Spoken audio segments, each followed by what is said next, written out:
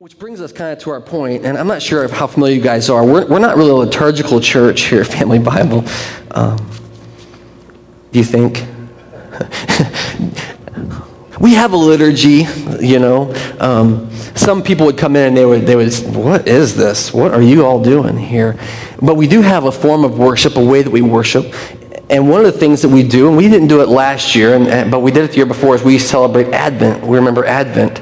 And I just want to kind of start by introducing Advent a little bit. For those of you who may not know, now I know, like I was raised Roman Catholic, so we know Advent and Roman Catholicism, and maybe you did too. And so you know Advent pretty well. But maybe you're not. Maybe you weren't churched, and so that's where you come from. And Advent is this time of waiting. You know, we had to go out, by the way, we got to go out last Sunday night to Highland Home to lead a worship service there, which was fantastic. And we kind of kicked off our Advent season because last Sunday was the first Sunday of Advent, which reminds me, does anybody have a lighter? I'm going to walk this way like I don't already know who has a lighter because I asked this earlier. And I'm going to turn this off right quick. Go on now. Thank you, Matthew, for that. So it's this time of waiting, and it's this time of remembering, of remembering a longing in your life. And you know, last Sunday night we were at the Highland Home and we talked to those folks. We talked about waiting. Have you ever had to wait for a really cool gift? And it was a really good analogy for what we experience with Christ, sometimes even still today. But definitely what people did in the years gone by, in the times past. So it's this time where they are waiting for the advent, the coming of Jesus. As a matter of fact, I looked up the word Advent just to give you a very basic definition of the word. And Advent is actually Latin. The Latin is Adventus, and it means a coming. It means something is coming that's really good. It's really waiting, really worth waiting for. As a matter of fact, it's also defined this way. It's a time of expectant waiting.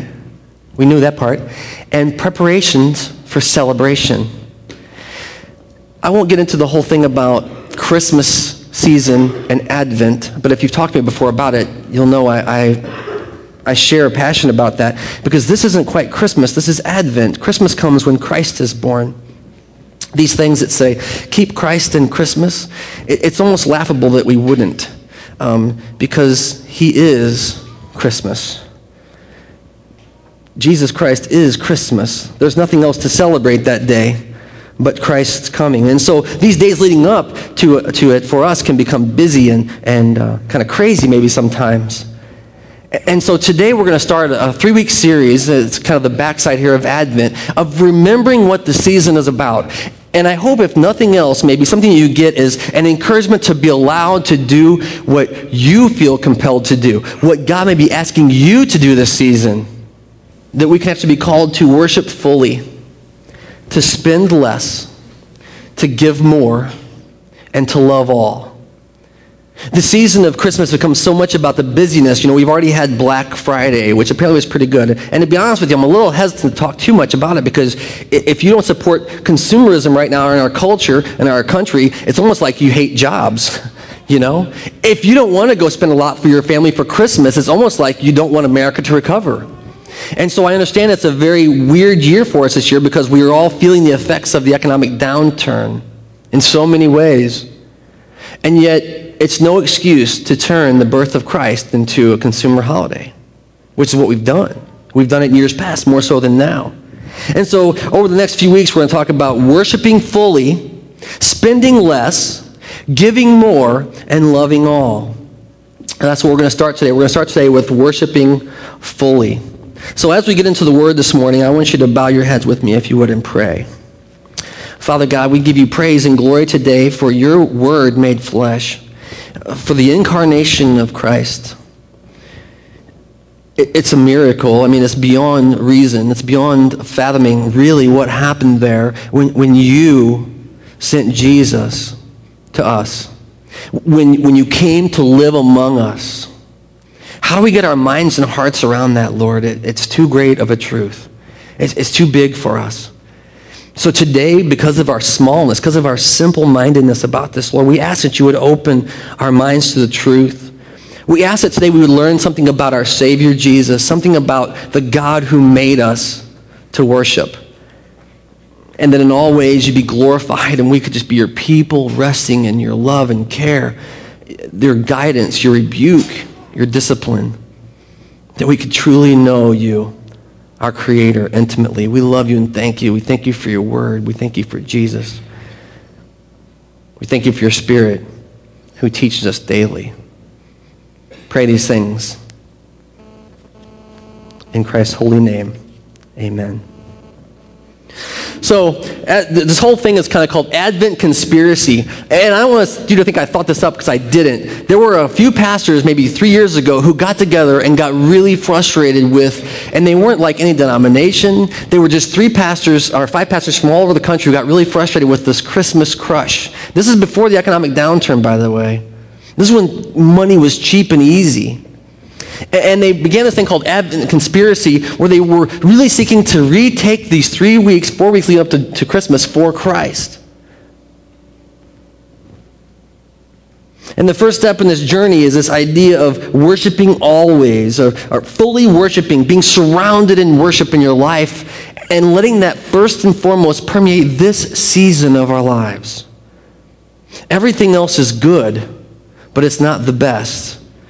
So this morning we want to get into the Word and we want to kind of read some of these things that we find here that God reveals to us. And the first is, actually, you're going to turn your Bibles to John chapter 4, verses 19 through 26. And this is going to be our kind of our jumping off text here. John chapter 4. If you're using one of our Bibles, it's 738 in the pages there. In your pages. I'll give you a minute to get there.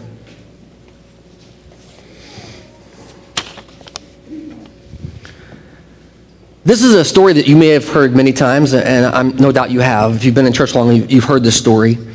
And I just want to read through it and unpack it a little bit. This is what is said in verse 19. "Sir," the woman said, I can see you're a great prophet. Our fathers worshipped on this mountain, but you Jews claim that the place where we must worship is in Jerusalem. Now, let me just stop a minute. This is an encounter that Jesus has with a Samaritan woman. And the Samaritan woman knew her heritage was that they worshipped on the mountain. But now these Judaizers, these people who said, we are God's chosen people, say you must go to Jerusalem to worship. And I want you to hear what Jesus' answer is to her. So Jesus declared, he pronounced this, "Believe me, woman, a time is coming when you will worship the Father neither on this mountain nor in Jerusalem. You Samaritans worship what you do not know. We worship what we do know, for salvation comes from the Jews. Yet a time is coming," Jesus says, "and has now come when the true worshipers will worship the Father in spirit and in truth. For they are the kind of worshipers the Father seeks. God is spirit, and his worshipers must worship in spirit and in truth." The woman says to this, "I know the Messiah, called the Christ, is coming, and when he comes, he will explain everything to us." And Jesus declares to her, "I who speak to you am he." I can't imagine how this woman's life was changed. Now, some of you may know the backstory and how Jesus spoke into her life in such powerful ways, convicting her of sins and yet giving her the freedom to know him, to be intimate with him in this moment. And yet, when we get she's hung up on these ideas of where are we supposed to worship anyway? Who's right and who's wrong? And Jesus makes this proclamation where he says, a time is coming and has now come where the true worshipers worship in spirit and in truth. You know, we spent a few weeks on this series, Gospel-Centered Life, and one of the recurring themes for so many who journeyed in it was this need to live in the presence of the Spirit of God.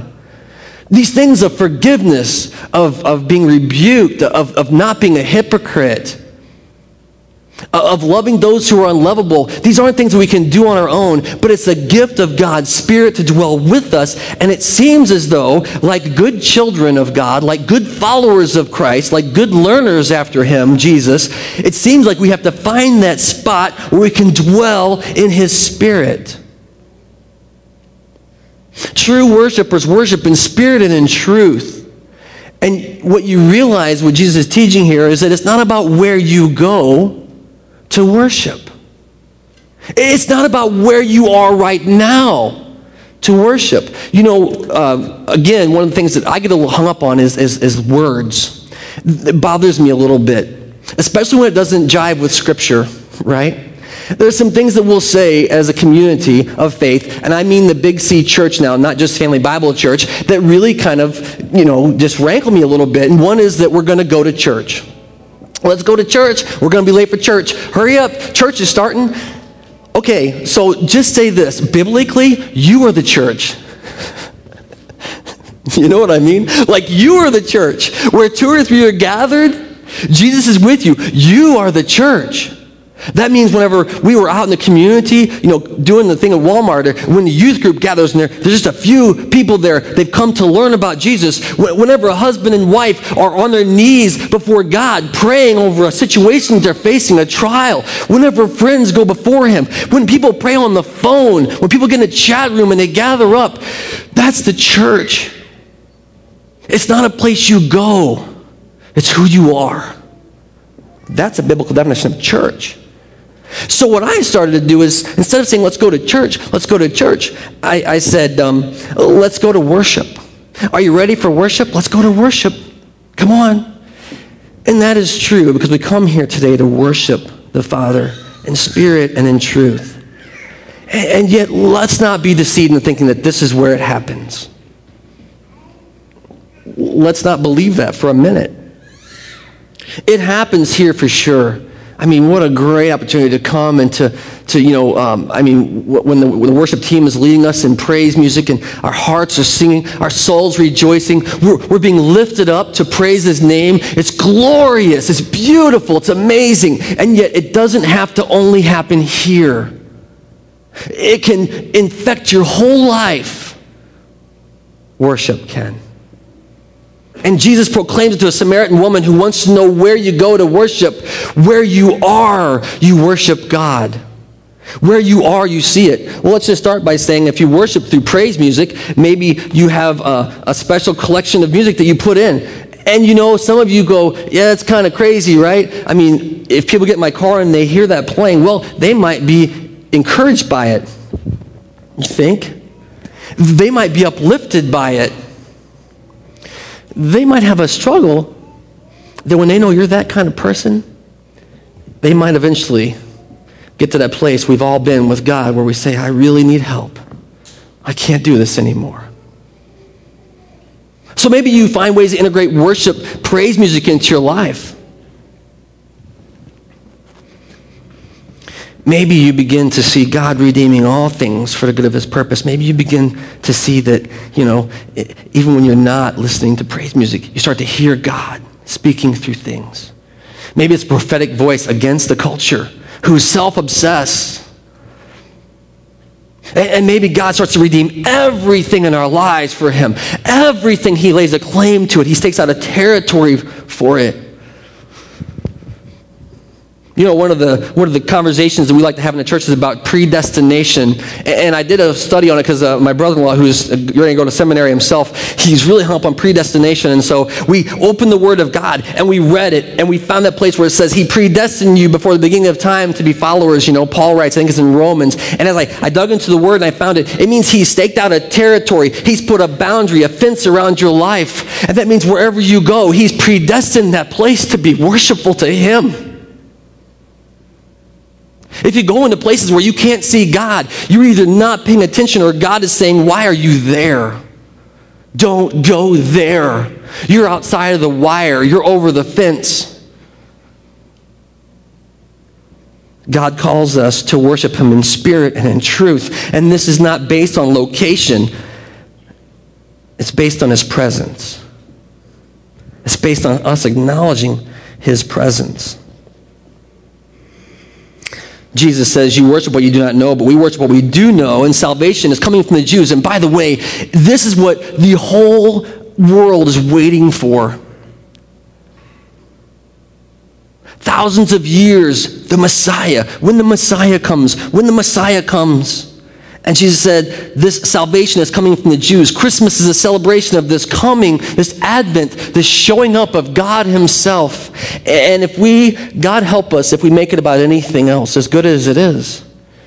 if we make it about cookies or, nice parties and I'm not saying that stuff's bad. It's great. Let's do that, but let's do it with the mind of Christ. Let's be present to him first and foremost. Let's turn hearts during the season of Advent towards God. Let's turn broken hearts who don't yet know him toward the coming of the one who will save them. A time is coming when true worshipers will worship the Father in spirit and in truth, because they are the worshipers that God is looking for. You are the kind of worshiper that God is looking for. Anytime in our lives we deny it, we let our hearts be turned, we've already talked about how God stands above all gods. There's no God, even beside him, let alone above him. Nothing else is worthy of praise or worship. We realize we should be fixing our hearts and fixing our minds on Christ, fixing right now, especially as we come into Christmas, on those mangers. I heard a great thing. I get those forward emails and stuff, and one of my problems with them is that sometimes I feel like people are just jerking my chain to get a reaction, sometimes I got to pray that I wouldn't respond rather than I would. And one of the things that I got recently, and I was so encouraged, and maybe you can say, hey, because we talked about hypocrisy last week, you say, that's crazy, that's garbage. Well, someone wrote me an email this week, and one of those forwards, and I do read them, but I usually don't forward them. I'm sorry, but I do read them, and prayerfully consider what's in there. And someone said, for all and thank God we live here. We get to have, I've seen the manger up by the Cordy Rec Center already, and we're going to probably have one in the square. God be praised, because, he's redeeming all things for his glory. But someone wrote me an email and they said, for all the complaining about not having nativity scenes in a public square, why isn't it in our front yard? Why isn't our house decorations about Jesus instead of about Santa, the fat guy in the red suit?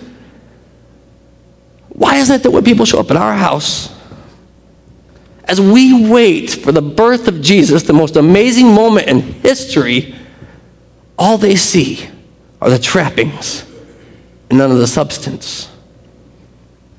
That's kind of a cool idea. If we would all participate in that way, it'd be a lot more than one nativity scene in one spot that we're all fighting over. Do what you can in your territory. Let God redeem it. Christmas is coming. And as we wait, we should be worshiping the Father in spirit and in truth.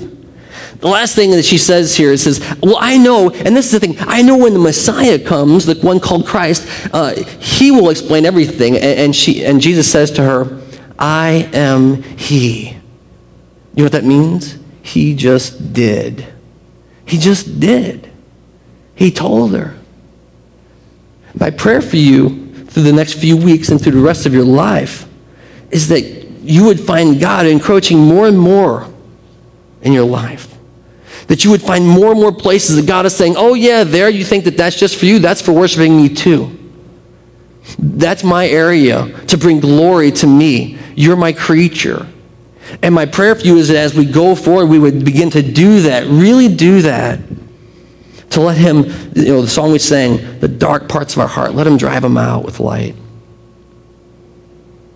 Jesus Christ is the reason that we celebrate Christmas. And he's the reason that we wait and we long. Now, I want to read a couple more passages here, but so there's some things about worship that I want you to understand. It's not based on location. One more thing I'll say here is that, this is the last weekend of shotgun season, right? And a lot of the hunters are here. Praise God because you killed out. I say praise God because you're here and praise God because you killed out, right? That's a win-win. Some of us aren't. Some of us are still out trying to get that elusive deer.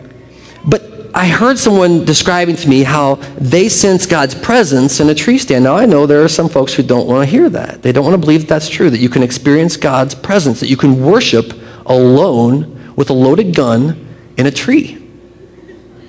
Talk to somebody who's a believer and who hunts. It can be done. It can be done. God is redeeming all things for the good of those who love him. He's showing us his purpose for our lives, which is to worship him, to glorify him, and to be present with him, to live in the presence of his spirit so that we can worship him in spirit and in truth. And I pray that you're on that same journey, that you find God redeeming the things that you found unredeemable before him.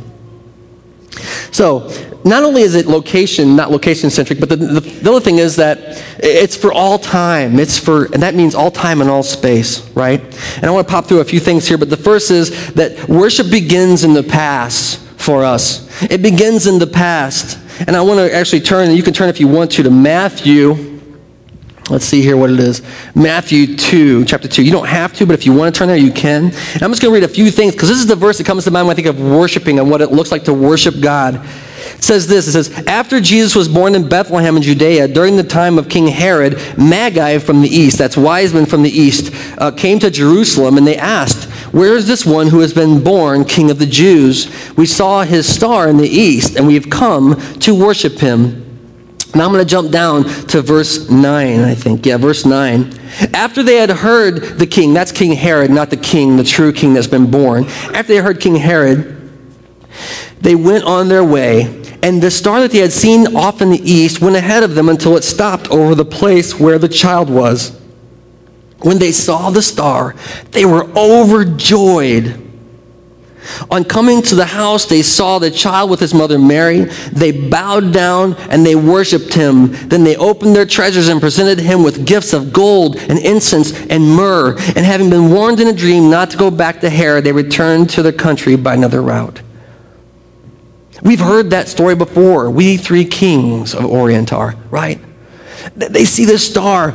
But even these men who are from a foreign land, who are kind of sent as diplomats, when the star stops, they start to get excited because the prophecy is true. The Messiah is being born in our time, in our place. What's really exciting for you and I as believers in Jesus is that he was born before us. Before we were here, we have the privilege of knowing Christ from the time of our birth. The story's been told and retold. But yet I want you to, for a moment, think about the anticipation they must have felt. The star stopped. This could be it. It's that longing, that waiting. These were men who knew what the prophecy said. I'm not sure if they'd been sent out on errands before like this, with all of their gifts they were going to give to the new king. Maybe a little bribery there, right? Trying to get some grace out of this one would be so great. In this place, they show up to see Jesus. And we talked about this 2 years ago, but I want to refresh your memory real quickly. It says, on coming to the house, they saw the child with their mother. They bowed down and worshiped him. And they opened their treasures. But I just want to stop right there and worshiped him. They worshiped him in that place. I don't know what you think a diplomat should do when they greet someone from a foreign leader or someone from a foreign country, but it's a tenacious issue. It's touchy. You want to do it right. You can give a gift, but you want to do it right. You know what it says when they worshiped him? It means they fell down face first on the ground and they worshiped him. It's not a position of power when you worship. It's not a place that you come as one who commands authority when you worship. As I was preparing for this week, I was amazed how many times in Scripture, both First Testament and New Testament, when worship is mentioned, bowing down is mentioned. And we can do like a cool, hey, take a knee, guys, take a knee. Let's pray. But we've talked about this before. It means they were prostrate. Did I say that right? I always get it wrong. They were flat out on their face, because they had encountered the living God. And something happens when you encounter the living God that you ain't about your pride, you ain't about your ego, you ain't even about the gifts that you brought to show him, because he's God. That's worship. 2 years ago we talked about this image of kissing the hand, of submitting fully. I've had a dog now for a few months, and when RJ's really happy we're home, he runs up and just kind of ditches and flips over like this, and he's like, oh, you're home. And that's why I think of these magi, these men of integrity, men of authority. When they show up and they meet the real king, they worship just like that. Oh, you're home. Praise your name. You've come. Now see, that is an encounter with a living God. And that's what we experience when we meet Jesus. And that's in Advent what we should be waiting for. It's ours to have every day. We don't have to wait for the 25th of December to do this. It's ours. It's a gift. But it's worship. And it's all about submitting ourselves, laying down before him. So these men saw this proclamation fulfilled, and they were so overwhelmed, overjoyed that they worshiped. It was an automatic response. Here's the other connection. I'm going to go back one here because this is the other connection for this. It begins in the past. I would say worship begins in your past as well. Because as a believer in Jesus, when you meet him, it's amazing. But I want to say, if you want grace to well up in your heart, if you want excitement to just bubble through your spirit, if you want to have joy like no one else, I want you to look back at how God has redeemed things in your life. It happens there. We don't often see God working in the present, but when we look back, I just want to roll over and say, oh, you're so good to me. You loved me so much. And I want to worship him all the time. All the time now. Because what he did before. We see Jesus redeeming our past, and we worship him fully. Surrounded in worship. I pray that's where we're going, folks. I pray that's where we're heading here. The second thing is this. Worship continues in the present, right? So it begins in the past, but continues in the present. And I'm going to flip here. You can flip them if you want. You don't have to. It's going to go to the book of Luke. This is another story that we hear of Jesus. And it's in the very, very end. And this is an odd place, again, to find worship. Maybe, right? But I want you to see how this is timeless worship is. Because it happened with the Magi when they came from the east. They knelt down, they worshiped, and they kissed his hand. This baby. I mean, I can't imagine that scene. Can you just get your head around that for a minute? How embarrassing for the folks who sent those guys over, to do that, to just... It continues in the present. Listen to what it says in Luke 24, verse 52 and 53. It says this. Then they worshipped him and returned to Jerusalem with great joy. Now I want you to hear the context. Let's go back a few. This is Jesus. This is the very last thing that comes in the book of Luke, the Gospel of Luke, the good news according to Luke. And the last thing that he reports to us before he writes the book of Acts, which actually is his second book. He continues on in Acts. We have this resurrected Christ. We have Jesus who has been murdered, been killed to pay for the sins that he didn't commit. And after he was dead and his disciples were dispersed and everyone was hopeless and there was no way, 3 days later, Christ is raised from the dead. And in this time, he comes and he spends time with his disciples and he loves them and he talks to them and he even loves Thomas. And don't you love it that Jesus loves Thomas? Because he's so patient with us. He's such a gift to us.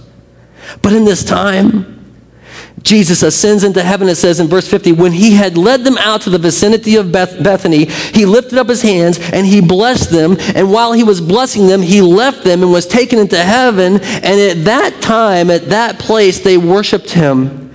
And they returned to Jerusalem with great joy. And they stayed continually in the temple, praising God. This is worship in the present. This means that this is where we are right now. You and I, still to this day, are in this place right now of worshiping God, worshiping Jesus. Because he has blessed us, and he has gone into heaven, and yet they are overjoyed as they wait.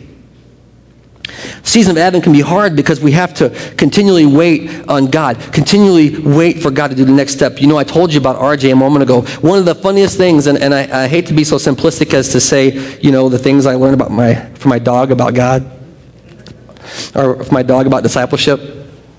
RJ is crazy because he's so excited to go anywhere with you. He'll just take off running like that, and then all of a sudden he stops and looks back.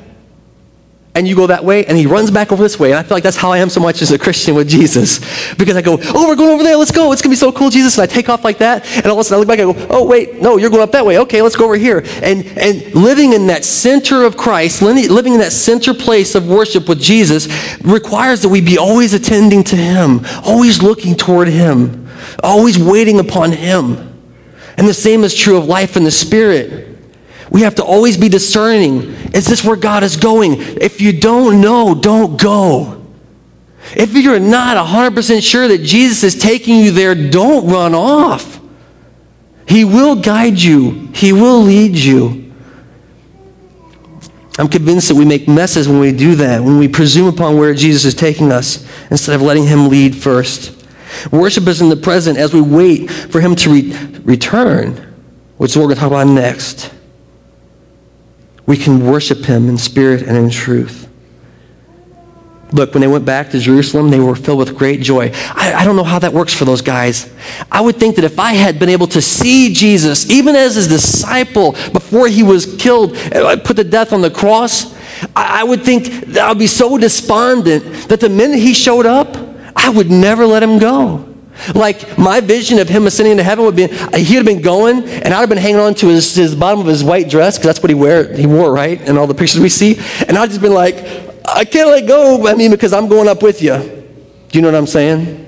How do you at that point let him go and worship him and then return home overjoyed in your Lord? Well, they did. And that's what we're called to do. To go back into the regular places of life, to go back into our Jerusalem, our hometowns, and be overjoyed because we've experienced God. We've known what it means to be with the Lord. And we've worshiped him, redeeming Jerusalem in our own lives. Wow, that's so cool. And so we get to see him every day. And here's the connection for us. So those who were there saw him and worshiped him and went home with great joy. But for us, those who are paying attention to what God is doing, regardless of the storms, regardless of the fog that we might be facing in our lives right now, if you continually pursue Christ, stay right in step with him, he is leading you to the promised land. And those who are dwelling in his spirit daily, living in that sweet spot, come what may, have this blessing of knowing his presence every day, worshiping him every day, following him, and watching him redeem, not the past, not redeem something back there that, boy, that was a mess and you made it right, Jesus, but going, this day has potential to be a train wreck, Lord. Guide me through it. Lead me today. And in that place of God's presence, we see him redeem things in the moment, save things that are unsavable, give us hope where there's none. We get to watch him redeem each day. The last one is this here. Worship continues, stretches on into the future, right?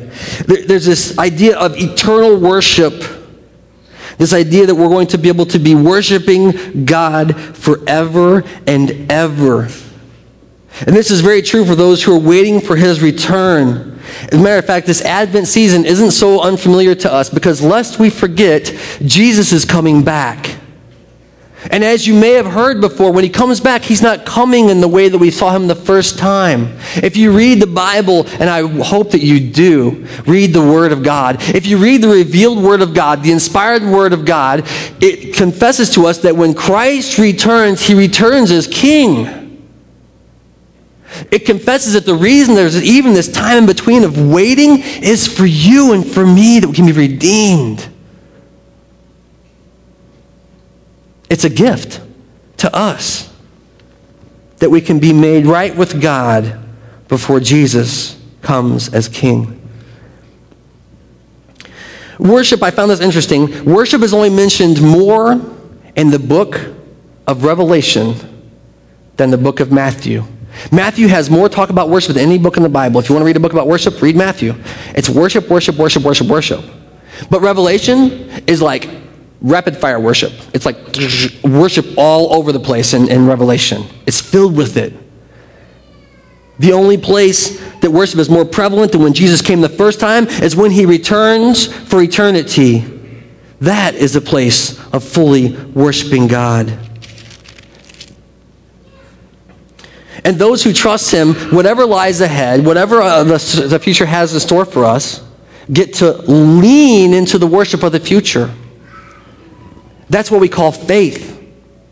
Because come what may, we know our Lord is leading, and if we are prayerfully discerning, if we are being present with Him, He is guiding us in our steps. And as uncertain as the world is around us, and this is a great time of uncertainty for many people, we can trust that He is in control and leading us forward, and we can lean into the future, not shirk back, not be afraid, but we can press on, trusting fully that He has prepared a land for us that lies ahead. This is what the book of Revelation is filled with, is this land ahead, this land we are going to.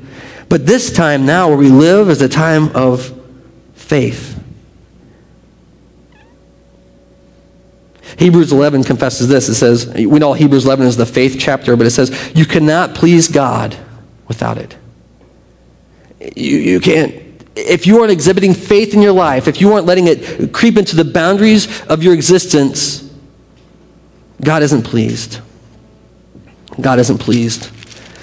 You know, there's so much more to say, and I'm not going to do it. We're going to be done right here. I want to finish up with one thing from Revelation, but before we do that, I want to say this worshiping God fully, it means all times, all places, and the last is all people. You know, if you want to go and see some great worship, it seems like if you go to like some really poor areas, especially countries, not just areas in our very wealthy nation, but very poor countries, they worship God. It's a transcendent experience to be with them because it's not an option. When they pray the prayer, give us this day our daily bread, they mean it. Because if God doesn't give it, it's not coming. To live in that place isn't reserved for those who are poor. As a matter of fact, I think many times those of us who have so much have the bigger struggle. Do we even need Him? Are we even happy He's home? In our culture of excess, are we even celebrating His coming?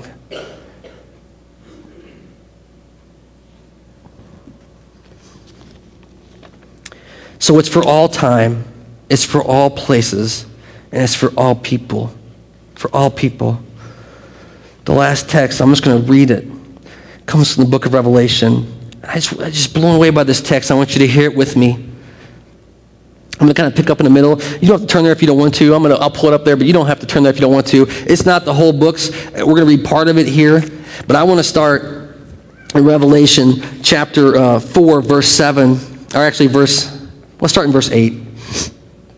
It says this, each of the four living creatures had 6 wings and was covered with eyes all around. This is some crazy stuff. And even under his wings they had eyes. Night and day they kept saying, holy, holy, holy is the Lord God Almighty, who was and is to come. They said that repeatedly. Holy, holy, holy is the Lord God Almighty, who was and is to come. That reminds me, if you're one of those folks who don't like to repeat a chorus, I'm one of those folks. We might be in trouble. It might become worshipful here in a little bit. Whenever the living creatures give glory and honor and thanks to Him who sits on the throne, listen to what it says, and whose lives are forever and ever, the 24 elders fell down before Him who sits on the throne and worship Him who lives forever and ever. They laid their crowns down at His throne and they say, you are worthy, our God and Lord and God, to receive glory and honor and power because you created all things and by your will they were created and they have their being in you. It's all about Him. This is the confession that we still have today. I want to read on in chapter 5. It says this, then I saw a right hand of Him who sat on the throne and a scroll with writing on both sides, and it was sealed with 7 seals. And I saw the mighty angel proclaiming in a loud voice, who is worthy to break the seals and open the scroll? I want to read on here because so far we've heard that God is worthy of praise. That God is worthy, the Creator God is worthy of praise. And I saw a mighty angel say, who is worthy to break the seals and open this scroll? But listen, no one in heaven, nor no one in earth, nor no one under the earth could open this scroll or even take a peek inside. It was sealed. And John writes, and he says in verse 4, I wept and wept because no one was found who was worthy to even look inside the scroll. And then one of the elders said to me, do not weep.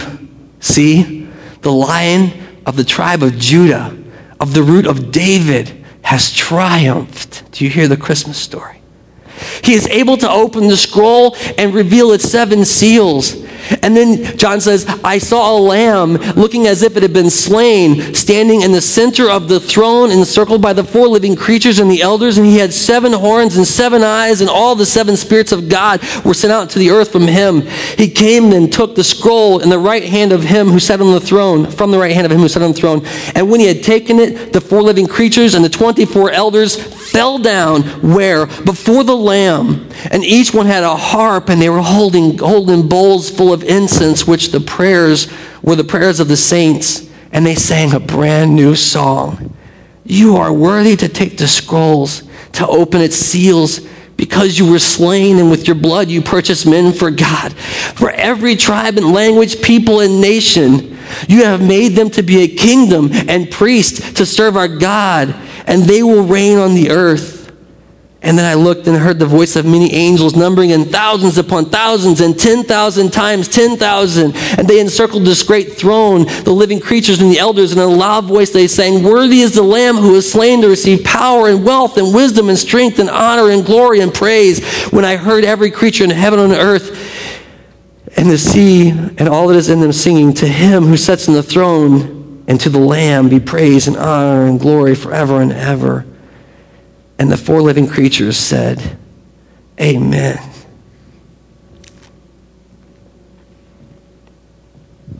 And the elders fell down on their faces and worshiped. The place we are going, folks, is filled with worship and glory. But it's not ours, it's Jesus's. And I pray that this season, anything that's in the way, take it out. Don't let it be about anything else. Guard it, protect it. You can get stuff some other time. Make it about Jesus this season. Let's pray. Father, today we come and we just thank you for, the incredible work you did in coming to live with us, coming to die for us. How do we get our heads around it? And today, Lord, I don't know if there are folks here who don't even get the Christmas thing. It's for malls and stores and stuff. Boy, my concern is for those who do know you, don't let the enemy come in and steal your glory. Have your way. Lord, today we pray that as we prepare for Christmas, may we prepare our hearts for worship every day. As we prepare for eternity, may we prepare our hearts for worship every day. So when we get to heaven, to your glory, to your throne, to the elders, we wouldn't be lost for words. We wouldn't be surprised by the glory, but we would know it because we've tasted it here. We've known worship with you now. Father, you are the Redeemer of all things, and through your Son, we confess it. You've made all things right, as hard as they are. You're the God of the past, the present, the future. We claim that for you, your territory in our lives. Have your way. May you be glorified today. We give you praise and glory. As we respond here and sing to you, we give you praise and glory in preparation for the kingdom that is coming. We pray these things in the name of the mighty Lamb. Amen.